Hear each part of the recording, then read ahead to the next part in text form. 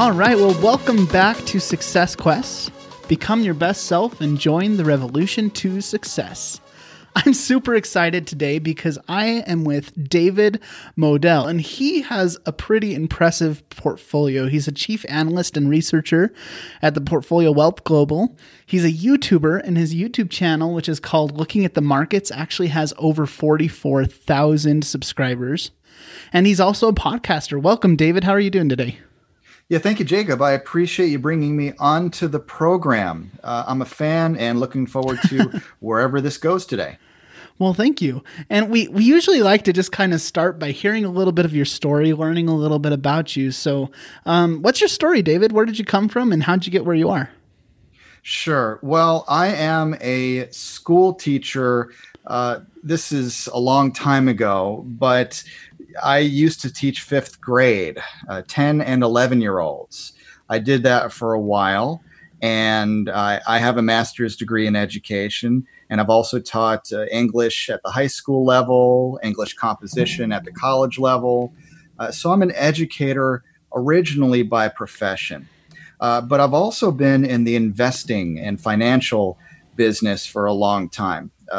Back in the 1980s, and yes, I'm getting up there in age, but back in the 1980s, my father, who is now 85 years old and is still my mentor in finance, taught me the basics of how to invest.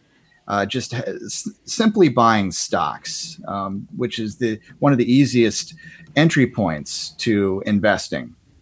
And I was a teenager. I was like 18 or something like that. And he really helped me to get into the habit of the Warren Buffett type of strategy, buy low and hold, and then eventually sell, or maybe don't sell, because Warren Buffett, people maybe don't know, Warren Buffett is a very famous investor, possibly the best in the world.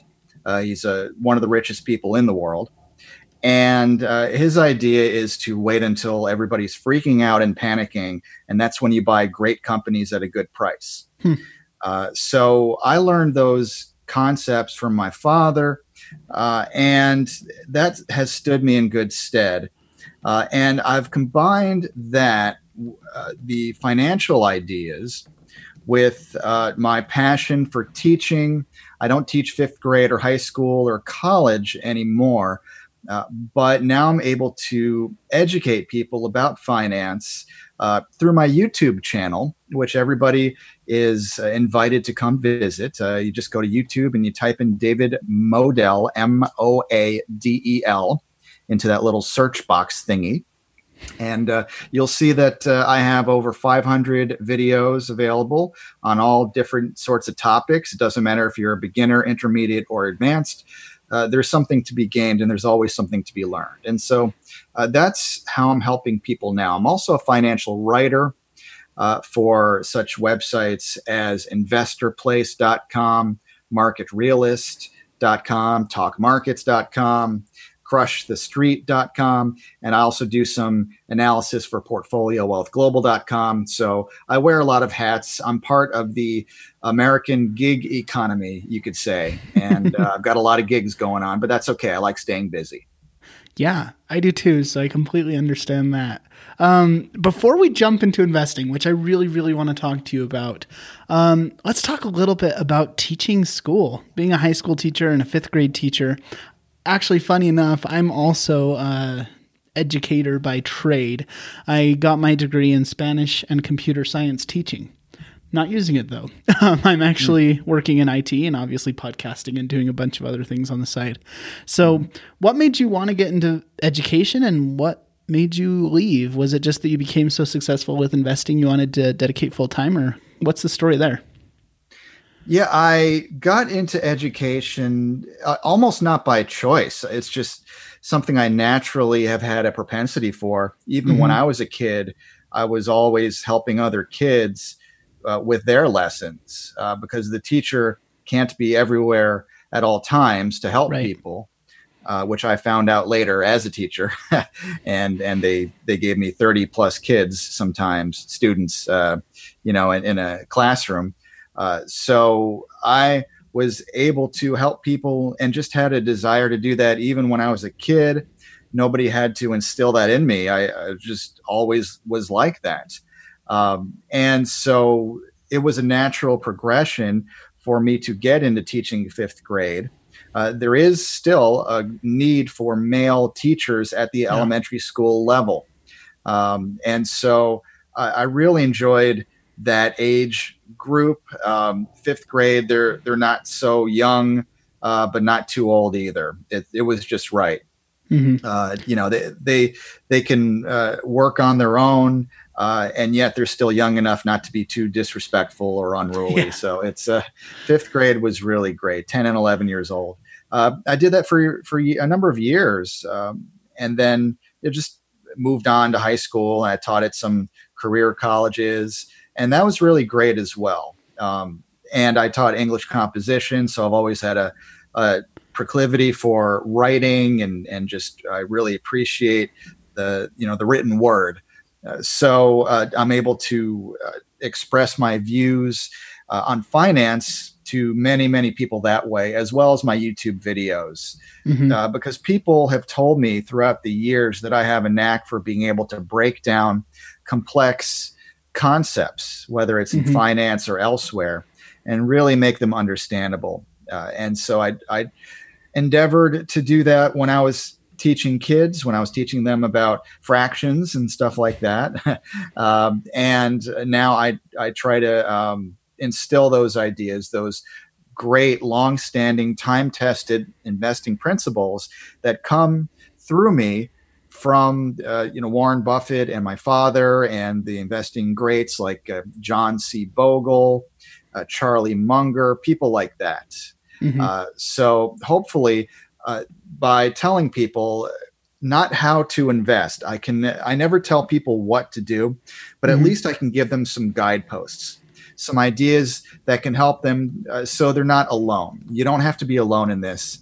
If you are going to invest, have a mentor. It doesn't have to be me, but it has to be somebody who has a good track record, somebody who's good at not just finance, but also at teaching, at conveying ideas effectively, and someone you can trust. And hopefully I'm able to fulfill all those roles for a lot of people.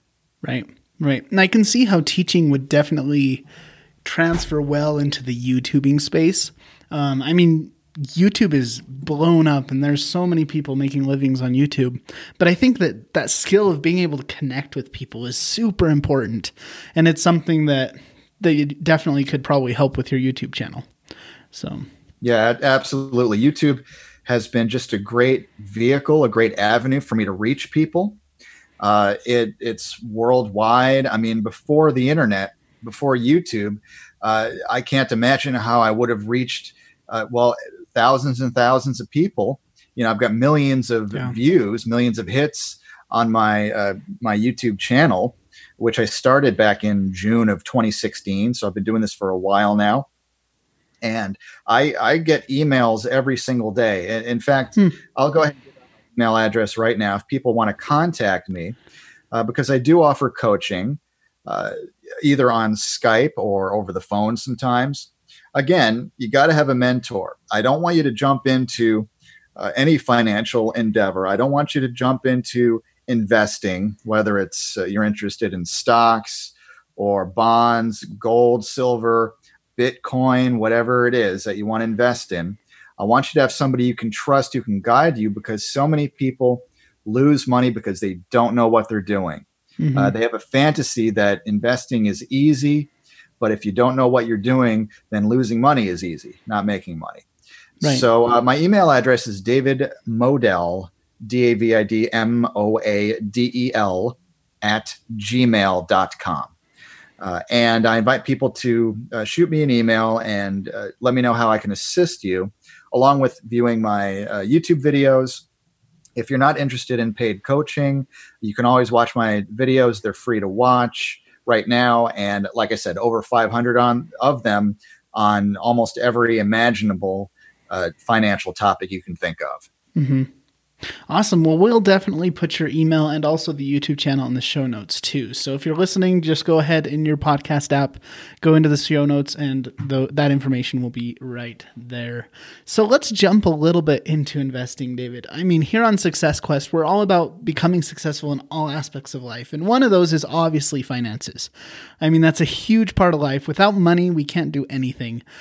People say that money doesn't buy happiness, but I mean, it definitely is still important. And so it's important to be able to learn how to invest. So let's first start with the basics, and then maybe we can get a little more advanced. But what would you tell someone who's maybe never invested a dime in their life? What's kind of the first piece of advice that you would give them?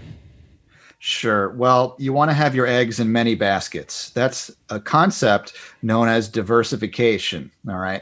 I've heard horror stories about people who mortgaged their house to buy Bitcoin or something like that. And if you've never heard of Bitcoin, it's just a new type of currency that's outside of any government. And so it's speculative, though. I believe in it long term, but you don't want to put all of your money into one thing. People, there's actually a news story of somebody who mortgaged his house to buy this speculative asset.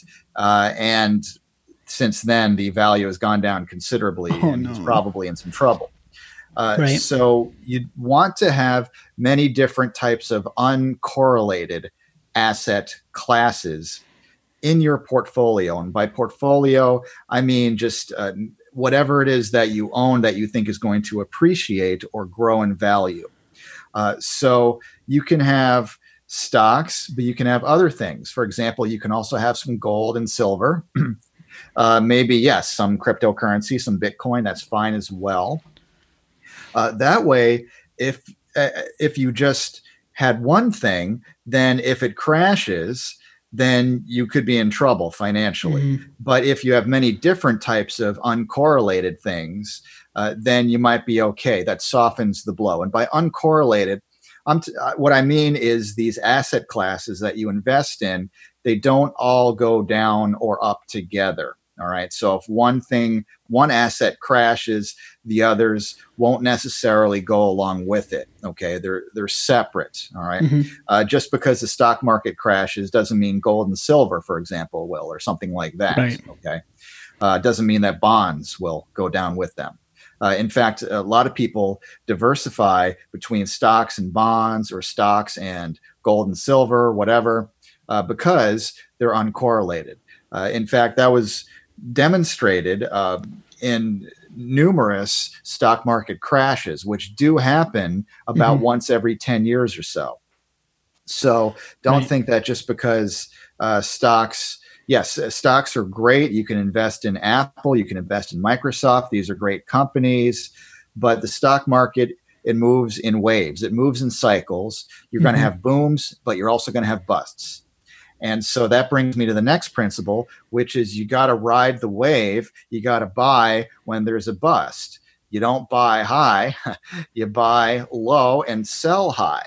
All right. And so that means that when going back to buying great companies, and it doesn't have to be a company, like I said, could be gold and silver, which is a commodity, or it could be a currency, real estate, bonds, whatever it is.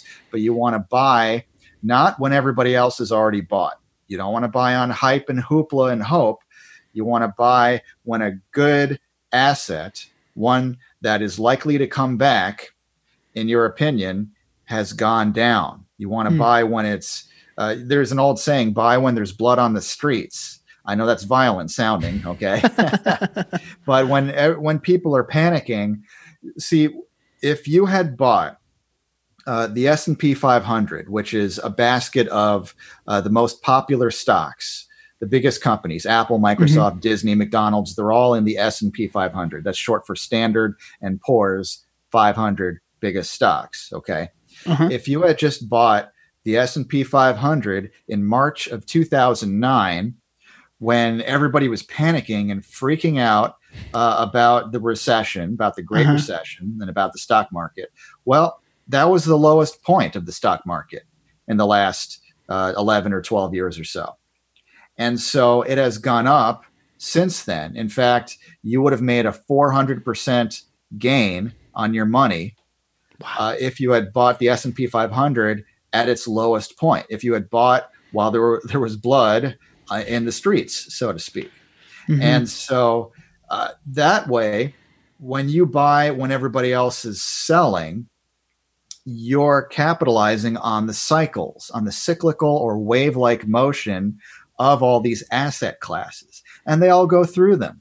Okay. Mm-hmm. Bitcoin or other currencies, whether you invest in Forex, which is currency trading, whatever it is, whether you buy precious metals, real estate markets have cycles. You want to buy when it's cheap. Okay. People understand this with so many things in life. They go to a store, they want a discount. They might haggle at the car dealership for a lower price. Mm-hmm. And yet when the price of their favorite stock or whatever it is goes down, they don't want to buy it because they're afraid. It's amazing how people can understand this fully in other areas of life. But when it comes to investing, suddenly their emotions of fear take over or greed. Oftentimes, greed is another toxic emotion for investing. They see that, let's say right now, Tesla stock. Tesla, for those who don't know, is an electric car company. Mm-hmm. And it's based in California, but they're building a factory in China. It's a very hyped up, hot company right now. Yeah. It went up from less than $100 in a matter of just a couple of years, all the way up to around $800 or $900, the stock price. Mm-hmm. It's just going parabolic on a lot of hype. And people email me all the time, should I buy Tesla? I say, well, do you think this is the bottom, or do you think we're closer to the top? If the stock goes very quickly from $100 a share to $800 or $900 a share, that's not when I'm buying. The time to buy when it was $100 and nobody was talking about it. Right. Not when everybody's talking about it. Not when it's on all over the news. Not when you can turn on CNBC or CNN or MSNBC and they're all talking about Tesla. By the time they're talking about it, it's probably too late. Yes, it could still keep going up, but you're not going to get those huge gains you would have gotten if you had bought it when nobody was talking about it and when the price was depressed. Right. So you've got to be what's called a contrarian in nature. Warren Buffett is a famous contrarian, and you got to kind of think like Warren Buffett and behave like Warren Buffett, whatever it is you're investing in. Mm-hmm. Yeah, that makes perfect sense to me. I mean, you want to buy when it's low and you want to sell when it's high. But I guess my question would be then, how do you know? And obviously you don't 100% because that's part of the stock market, right? It's volatile. It's all over the place. But what are some signs of a company that could be about to rise or about to go up and it's at its bottom?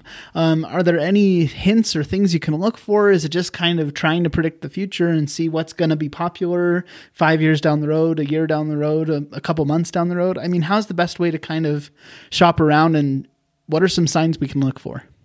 Sure. Well, I'm not a big fan of predicting. Okay. I'm a fan of reacting. Don't predict, react. That's something that's like a mantra, a mantra that I use with my coaching students. I tell my students over and over, no predicting allowed.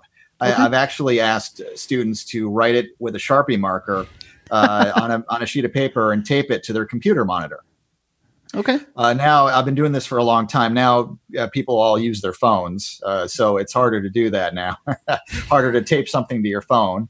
Right. But no predicting allowed, because people, they have this thing where they want to predict. It's natural. It's useful in most areas of life, but it's not a great idea in the stock market, because human beings are terrible at predicting stocks. They're terrible at predicting in the investing world. Humans have a poor track record of successful prediction, including the so-called experts, including the so-called gurus or self-appointed gurus, including Goldman Sachs, Bank of America, Wells Fargo, all the big firms, the financial firms.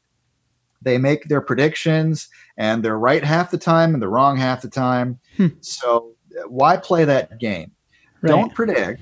where do you think it's going to go? Instead, react. Wait until a great company has gone down in price, especially if it's gone down for no really permanent or no really good reason. Now, if a company is just filed for Chapter 11, if they filed for bankruptcy, that could be permanent. Okay, that's not right. The stock price will go down, but that's not a good reason to buy. So you're looking for panics, but temporary panics or overreactions. When the investing community is overreacting to the downside, when it's selling more than it ought to. And so there's a mispricing in the markets. And that happens all the time.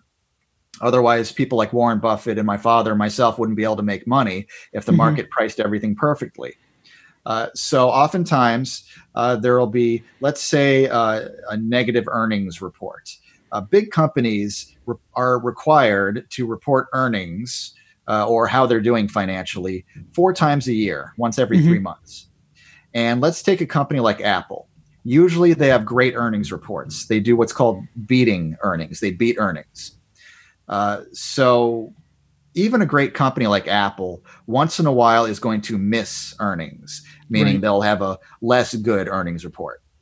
And what'll happen when that, again, that's just once in a while because it's a great company, great leadership, that it checks all the boxes for me that I look for. I think Tim Cook is a great, Steve Jobs, of course, was the founder, but I think Tim Cook is a great company corporate leader as well for Apple. Yeah. So I look for visionary leadership. I look for a strong balance sheet, meaning they don't have a lot of debt and they have a lot of cash, free cash, free capital.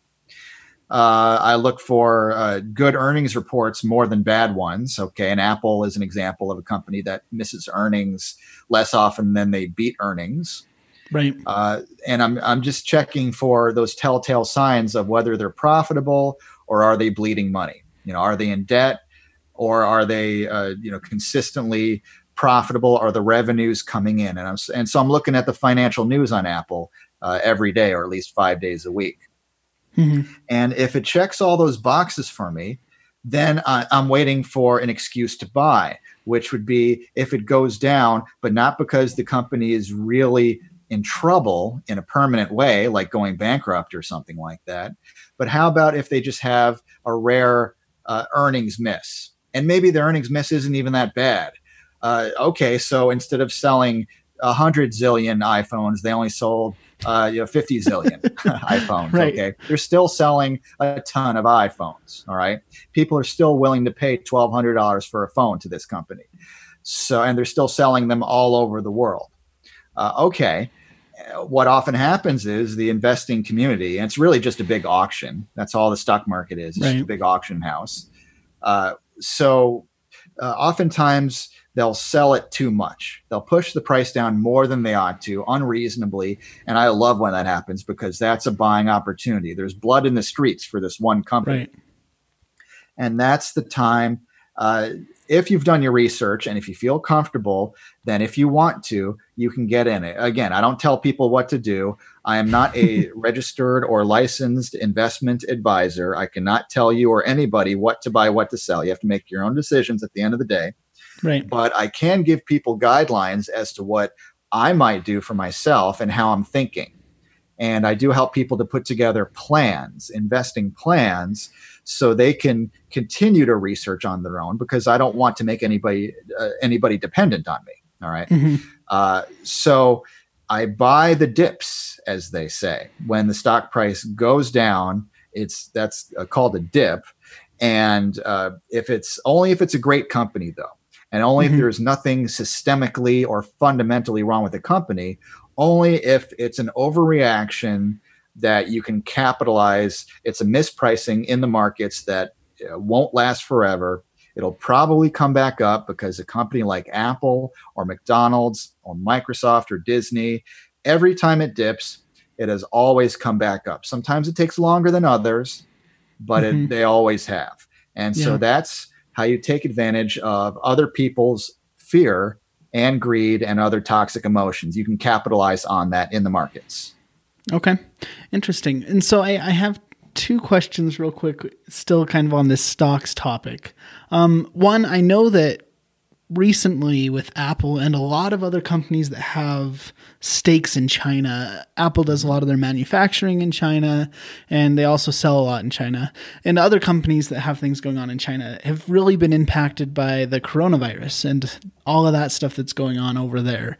Is that an example of something where there might be a dip because of a temporary thing? But I mean, chances are the coronavirus is going to get under control and things are going to go back up, right? Is that the type of things that we're looking for?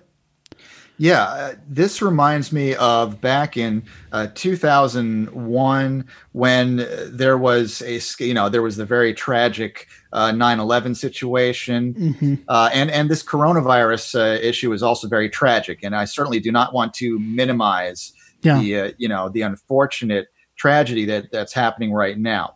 But back in 2001, for those who are old enough to really remember this well. There was an anthrax scare. People were receiving envelopes in the mail back when not everybody had email, and there was what's I guess you can call it snail mail, paper mail. People received in their mailboxes at home, according to the news. It was only a few people. Anthrax in an envelope, and so there was a big scare that terrorist organizations were sending anthrax to people. And this was all over the news. Wow. And the stock market went down. And you had to have the presence of mind not to freak out, not to panic, and realize, which is not easy because in the midst of it, when you're in the thick of it, it's hard to see the big picture. It's hard to have that historical perspective where you realize that this too shall pass. Right. And then came SARS, which was 2002 to 2003, another big scare. And again, a legitimate scare at the time. But for those who had the presence of mind to not only hold on to their investments, but to buy more or just buy if you're a first time buyer during scares like that, then you could have taken advantage of something that's rather unfortunate, but in a financial way, that's something that can be capitalized upon. So we're right in the midst of a virus right now that is spreading, and it has brought Apple and Microsoft and other companies down somewhat. I think it could bring them down more. So am I going to buy right in the midst of the scare? No. There's an old saying called "Don't catch a falling knife." I know there are a lot of violent, bad blood in the streets, catching falling knives. There are a lot of violent sayings in finance for some reason. I guess so. But there you go. So don't catch a falling knife, meaning if a stock is going down 3, 4, 5% day after day, you don't want to buy right then, or at least you don't want to put all of your money that you were going to put into it. You don't put all of your money into anything, as I mentioned earlier. But whatever smaller amount you were going to put into the company, either don't do anything yet, or while the stock's falling fast, or just put in some of it. Take a partial position. So if you were going to put in, just $1,000 into Apple right in the midst of the coronavirus scare, either put in zero for now, or put in maybe a third of that, $333, or put in half of that, $500, and then put in the rest later when the scare subsides, when it looks like they may be able to contain it. Right. Then it's, I don't like to make predictions. I'm not going to say, the market's going to come back up after that, but I will react, and I'll look at history and say, Apple stock got through the anthrax scare and SARS and the death, by the way, of Steve Jobs. That was another overreaction because Apple stock went down after Steve Jobs tragically passed away. The self-appointed gurus on television were all saying, this could be the end of Apple, the legend, it's a cult of personality and the personality is not there anymore. And cooler heads prevailed, though, because they said, okay, you know what? Apple is not only Steve Jobs, it's not only his personality, it's also a massive company with all the checklist that I mentioned before. Mm-hmm. He handpicked Tim Cook. He's not going to handpick an idiot to take over his company. And so it still had a visionary leader, very intelligent leader. They still had plenty of revenues coming in. People were still buying. Back then it was iPods. Right now it's iPhones, but people are still buying Apple products and willing to pay a premium for them all over the world.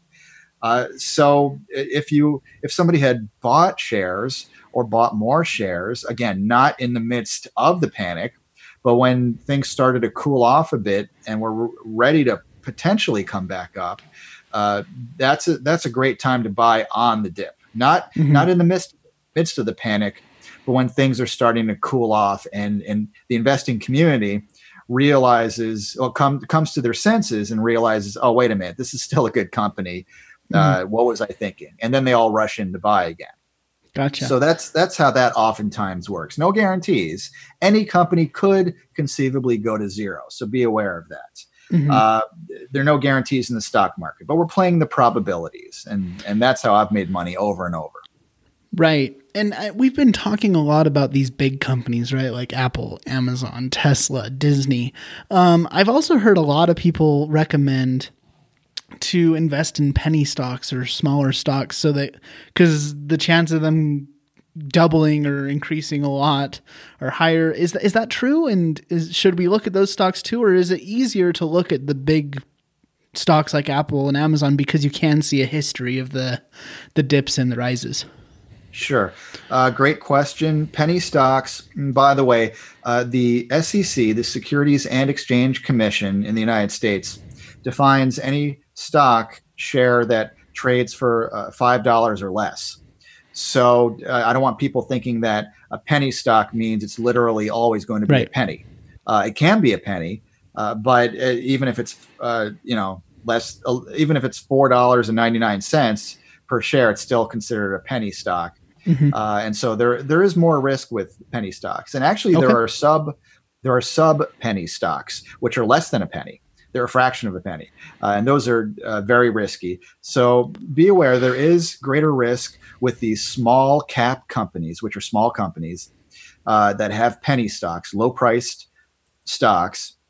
They can go up hundreds of percent very quickly or down very quickly as well. Right. So people need to be aware that these companies often don't have a long-standing history like Ford would, or Disney, or McDonald's, something, ExxonMobil, something like that. And so since you don't have that long-standing history, since they're smaller companies with less cash, less capital to work with, they're usually not a brand name that's well-known all over the world. So it is risky. For a first purchase, for a beginner trader, I recommend starting with those bigger names that we mentioned. And I do help people with that through my coaching. I help people to decide for themselves which companies are right for them. So I'd be more likely to lead somebody into a Starbucks or a McDonald's or ExxonMobil, something like that at first. And then after the client, the student has become more experienced, maybe they can branch out into mid cap or even small cap penny stock types of companies, but only when they've acquired some expertise. And even then, a smaller allocation, smaller position sizes for smaller companies. Right. Because again, there is greater risk, and it's kind of an inverse correlation. The greater the risk, the more volatile the stock or whatever it is the asset is, the smaller the position size should be. So I'd be more into having somebody put more of their capital, still not too much, but more of their capital into a Coca-Cola than, let's say, a smaller, a silver mining company. Nothing wrong with silver miners. I like the silver miners. I like gold miners.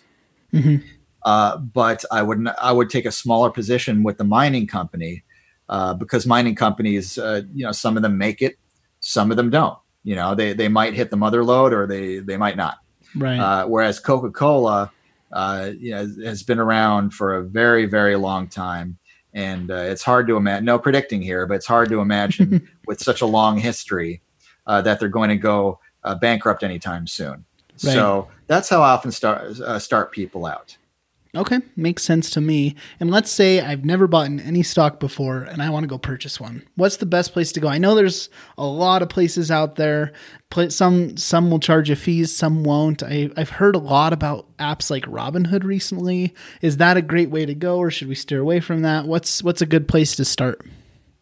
I've heard about Robinhood, which started a trend in commission-free or low commission trading and investing. And what's great about that is that the commissions and the fees should not be a barrier to people who want to invest. So I think that's great. They've really democratized it in a way. They've made it more accessible. Because back in the day, back in the 1980s, you had to call somebody up. You had to call a broker up and talk to a guy, and they would charge you $20 or $25 to buy a stock, and then $20 or $25 to sell it. And it wasn't instant.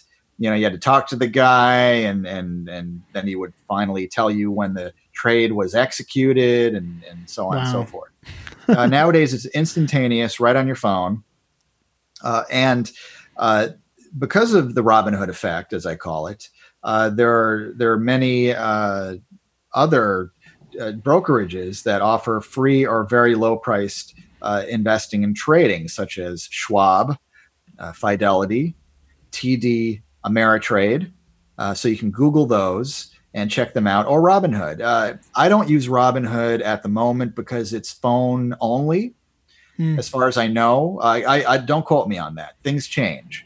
Right. But the last time I checked, I believe it was reportedly, allegedly, got to cover my tracks here. Reportedly and allegedly, the last time I checked, Robinhood was for phones, and I like to look at the big screen sometimes, the desktop computer or the laptop, tablet, whatever.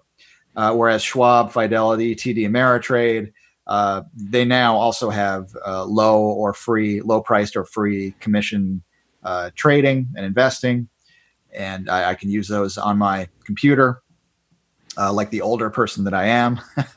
And for the young people who want to use their phones, maybe Robinhood is okay too. So yeah, I think it's good, but also kind of bad in a way, because it's brought in a lot of beginners. It's made it so accessible that some people are getting in without knowing what they're doing. Right. They've made it so easy that they therefore think that investing is easy. Well, like I said before, losing money is easy. But just because it's easy to get access to a brokerage account doesn't mean that investing itself is easy. You really want to know what you're doing. You want to have a mentor. I do offer the mentoring. It doesn't have to be me, but whoever you get to be your mentor, make sure that there's somebody who can guide you and help you to have a plan and really get to know you and know your needs, and your, factor in things like, what is your account size? Because how you invest, how you trade is going to be different. What is your risk tolerance? Things like that. Do you want to, what is your time frame? Do you want to buy and hold for years or just for a few days or months? These all greatly impact what you're going to invest in and how you're going to do it and how much. Right. So I strive to help people through my YouTube videos, but also through personalized coaching, so they don't have to be lost, so they don't have to feel like they're alone in this, or hopefully so they don't make beginner mistakes that so many people are doing, unfortunately. Yeah, for sure. I think that's super important, having someone who knows what they're doing, who's been there before, who can kind of walk you through it. And how much extra money should we have sitting around before it's worth it to invest? Do you recommend as soon as you have any extra cash, you should start kind of learning the ropes? Or should you wait until you have a couple thousand? Or what's your recommendation there? You can start with as little as $500. It's harder to invest with $500 because you cannot buy more expensive stocks like Amazon or Google, Right. something like that, which are over $1,000 right now a piece, believe it or not, the shares. But you can still buy some stocks, some of the less expensive ones, like Ford is a very inexpensive stock. Right now, it's around $8 per share. So that's, I think most people can afford that. Afford Ford. There you go. Most people can afford Ford. And again, it's a great old company. Old is good. And what you can do is just buy. You just start buying one share if you want to. Now back in the day when it was $20 or $25 to buy it and then the same amount to sell it, back when you had to trade over the phone, that was not worth it. But now with very low prices and fees, sometimes free, as far as commissions and fees go for buying and selling stocks, you can buy one share and it can make sense, and you can collect dividends. And for those who don't know, a dividend is what these companies will do. Not every company.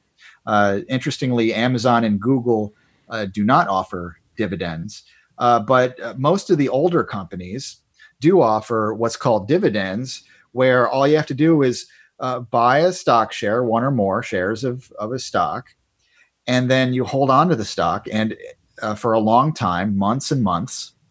And if the company offers dividends, then they'll pay you a little bit of cash money into your brokerage account, which is money for you to keep. Yes, you have to pay taxes on it, so you don't get to keep all of it. And if there are fees or commissions, then that gets taken out. Right. But still, they give you a small cash payment. And it's usually every 3 months or so. Not always. There are different time frames for dividend payments, but the most popular one is every 3 months. You could find yourself potentially with a small cash payment in your account. And that's the company rewarding the shareholders, the stockholders, for buying and holding on and believing in the company over time and being faithful. They're being loyal to you if you're loyal to them. And so you can buy Ford or Disney or whatever, and ExxonMobil, and they'll pay those what we call the divvies, right? The dividend payments, and just collect those over time. Warren Buffett loves dividends. He loves to collect those payments because he holds for many years when he buys, typically. And that's in addition to hopefully the stock price itself going up. So you're benefiting financially in two different ways if you engage in dividend investing, which is another aspect of the investing game that I teach and that I highly recommend. Awesome. Okay. Well, we have talked a lot about stocks. Let's move on a little bit more to some of those other things. I mean, in the very beginning, you talked about diversification and the importance of it. We've got precious metals, bonds, cryptocurrency, and we probably don't have time to dig in a whole lot to all of them, but tell me maybe some of the benefits and some of the pitfalls of each of these different other areas and reasons why we might want to look into them or might want to avoid them. Sure. I'll start with probably my favorite besides stocks would be precious metals, which is usually gold and silver. Yes, there's also platinum and palladium, things like that. But the easiest to get access to would be gold, followed by silver. And there are many dealers. You can go to a local dealer. You can look online, but be careful. Again, this is where a mentor comes in to help you not get ripped off or anything like that or overcharged. And again, I do offer mentoring, coaching by Skype or by phone. But yeah, gold and silver is something that you can hold on to. There's an old saying, if you don't hold it, you don't own it. That's something that gold and silver, physical precious metals investors oftentimes believe. Now, I also invest in stocks, and so I don't necessarily believe that if you don't hold it in your hand, it doesn't have to be tangible necessarily. Right. But some people would say it does, and that's okay. If you are into the precious metals, just make sure that you have a safe place for it. All right. So oftentimes a storage facility is recommended or a safe deposit box of some sort. And then you might want to insure it as well. And so there are costs associated with that, as well as shipping if you don't pick it up yourself. Or there are some companies that offer pretty reasonably priced shipping and all that good stuff. And I do help people to attempt to locate a shipper and perhaps an online dealer that might be right for them. Mm-hmm. So the advantages of precious metals. Well, I mean, gold has been a store of value for 5,000 years. Mm-hmm. That's longer than any company that I know of. And so if you think Disney and McDonald's and Coca-Cola stocks are safe, long-standing, and old types of investments, gold is even older. Right. Nothing more old than gold. So and then silver is kind of like gold's little brother. It's cheaper, with gold being, let's say, $1,600 an ounce, silver being only $18 as opposed to $1,600 per ounce. And so that could make it more accessible to people. And so what you can do is if you want to buy it, whenever it dips, whenever it goes down, again, the principles don't change. The math doesn't change. You're still buying low with an eye towards selling higher or not selling at all. Warren Buffett's favorite holding time is forever. That's a Warren Buffett saying. So he just collects the dividends. Now, gold and silver do not have dividends, by the way. It's not a company. So it's just something you hold on to, oftentimes as a diversifier. If the stock market crashes, hopefully, maybe, gold and silver, since they're uncorrelated, might not tumble down with it. Mm-hmm. So there are advantages and disadvantages of that. And then as far as Bitcoin goes, if gold has a very old history, Bitcoin has, it started in 2009 as an alternative to fiat or government issued currencies. Mm-hmm. It was a grassroots movement in which coders, mainly computer people, wanted to just create their own currency that's outside of the government, not controlled by the government, because governments can print lots and lots of dollars or yen or whatever, lira, whatever it is, and they can make the fiat money, the government money, less and less valuable. That's called inflation. Right. It's the reason that when I was a kid, a candy bar was 25 cents, and now you can't find a candy bar for under $1 where I live. So that's inflation. Meaning that your money, it's not like the candy bar is any better now than it was in the 1970s or 80s. So, the value of the dollar has gone down considerably over time, over years and decades. And so these coders wanted to create a form of money that they would only print 21 million Bitcoins ever. And hopefully they're going to stick to that. They have since 2009 so far. So if they stick to that, then there's no reason that inflation should happen to Bitcoin. And that's why it has value, right? Because it's limited. I mean, it's kind of like gold. It only has value because it's rare. Is that correct? Yeah, I mean, Am I getting this they right? might discover more gold, but there's only so much. There's a finite amount. They're not going to discover more Bitcoin. Right. And they're certainly, hopefully, I should say, not certainly. I don't want to predict. Hopefully, they won't make any more. And so, at least that's the theory, right? Yeah. And so if you believe in this grassroots movement, then you could invest in Bitcoin. And I do help people to find a way to do that. You're not going to be able to do that so easily. I don't think you could just walk into most banks and say, can I buy some Bitcoin or anything like that? And I would say that most traditional brokers don't offer Bitcoin yet. So you'd have to find a Bitcoin broker, and they are out there. And I do help people to locate the one that's right for them with lower fees and that kind of thing, and that's reliable as well. You're also going to want to own a Bitcoin wallet. It's a whole complex system, but it is doable. It's a little bit more advanced. It's a little bit riskier because conceivably it could go to zero. Right. It doesn't mean I think it will go to zero, but Bitcoin, it could. I guess any investment really could go to zero. But Bitcoin, put it this way, within the span of a year, Bitcoin went from $1,000 per Bitcoin to almost $20,000 per Bitcoin. And then within less than a year after that, it went down to $3,500 a Bitcoin. Now it's around $9,000 a Bitcoin. So it moves, it wild swings. And that's what's called volatility, the wild swings in price up and down. So it's not for everybody, but it is a diversifier, and it is interesting. So it may be worth considering if you've had enough of the inflation that you see in government money, like US dollars and that kind of thing. Right. And I imagine, since it swings so much, if you can play it right, if you can buy it when it's cheap and sell it when it's high, there's a lot of opportunity there, but once again, a lot of risk, right? And that's why the smaller position size, the more volatile or risky the investment is. We talked about smaller cap, penny stock type of companies versus large cap, big giant companies, smaller companies, smaller positions, smaller position sizes.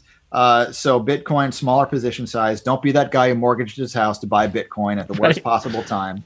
He did it when it was fairly close to the peak at $20,000 a Bitcoin. Wow. Now it's less than half of that. And so, I don't know how that guy's doing now, but he's probably not too happy. So definitely recommend smaller position sizes. And there are other cryptocurrencies. Bitcoin is a type of cryptocurrency, meaning these are currencies, these are coins that were for the people and by the people, as opposed to by the government. And they're all digital. They're all coders and computer people invented them, and it's kind of the revenge of the nerds, so to speak. But I think it's pretty cool. I think it has potential. Just be careful and make sure you know what you're doing. Make sure you have a mentor. Once again. Makes sense. I can kind of see that theme as we're going throughout this entire episode. Is there's a lot of opportunity, but you really want to have someone who kind of knows what they're doing, be able to walk you through the process. And thank you so much, David, for doing that for us here on Success Quest. If you guys are interested at all in getting into investing, definitely reach out to David. You've already mentioned your email address. What are some other places that we should check you out, David? Yeah, once again, email address, David Moadel, Moadel, @gmail.com. You can check me out on YouTube. I have over 500 videos up there right now. People can watch them for free right now. Just type in David Moadel, Moadel, into the little search box on YouTube. You'll find me easily enough. Not a lot of Models that spell it the way I do. So it's called Looking at the Markets with David Moadel. I invite people to subscribe and check out my videos. Why not? Even if you don't want the personalized coaching, at least you can get some free ideas right now that can help you to avoid disaster and even hopefully potentially to be profitable. Absolutely. And you have a podcast too, don't you? I use the YouTube channel as my podcast. I've shifted over to only YouTube. I also have Twitter, at David Moadel and all that good stuff. LinkedIn, StockTwits, which is kind of the StockTwits.com is kind of the Twitter of the stock verse. And I'm a user of that. Facebook, I'm in a number of Facebook groups, financial Facebook groups. So I'm easy to find. But I've found that YouTube, I can do the visuals along with the audio. And I can really reach a lot of people that way, make that connection, do live streams if I want to, all that good stuff. So just find me on YouTube. It's it'll be a mentor, or at least somebody who can give you some ideas for you to think about. Awesome. Makes a lot of sense. Well, thank you so much, David. Like I said, I will definitely put that information in the show notes, so please check him out, everyone who is listening. Thank you again, David. And honestly, we probably could have talked for a couple more hours. We barely even touched on precious metals and cryptocurrencies and stuff, but thank you so much for your time. I really appreciate it. Thank you very much.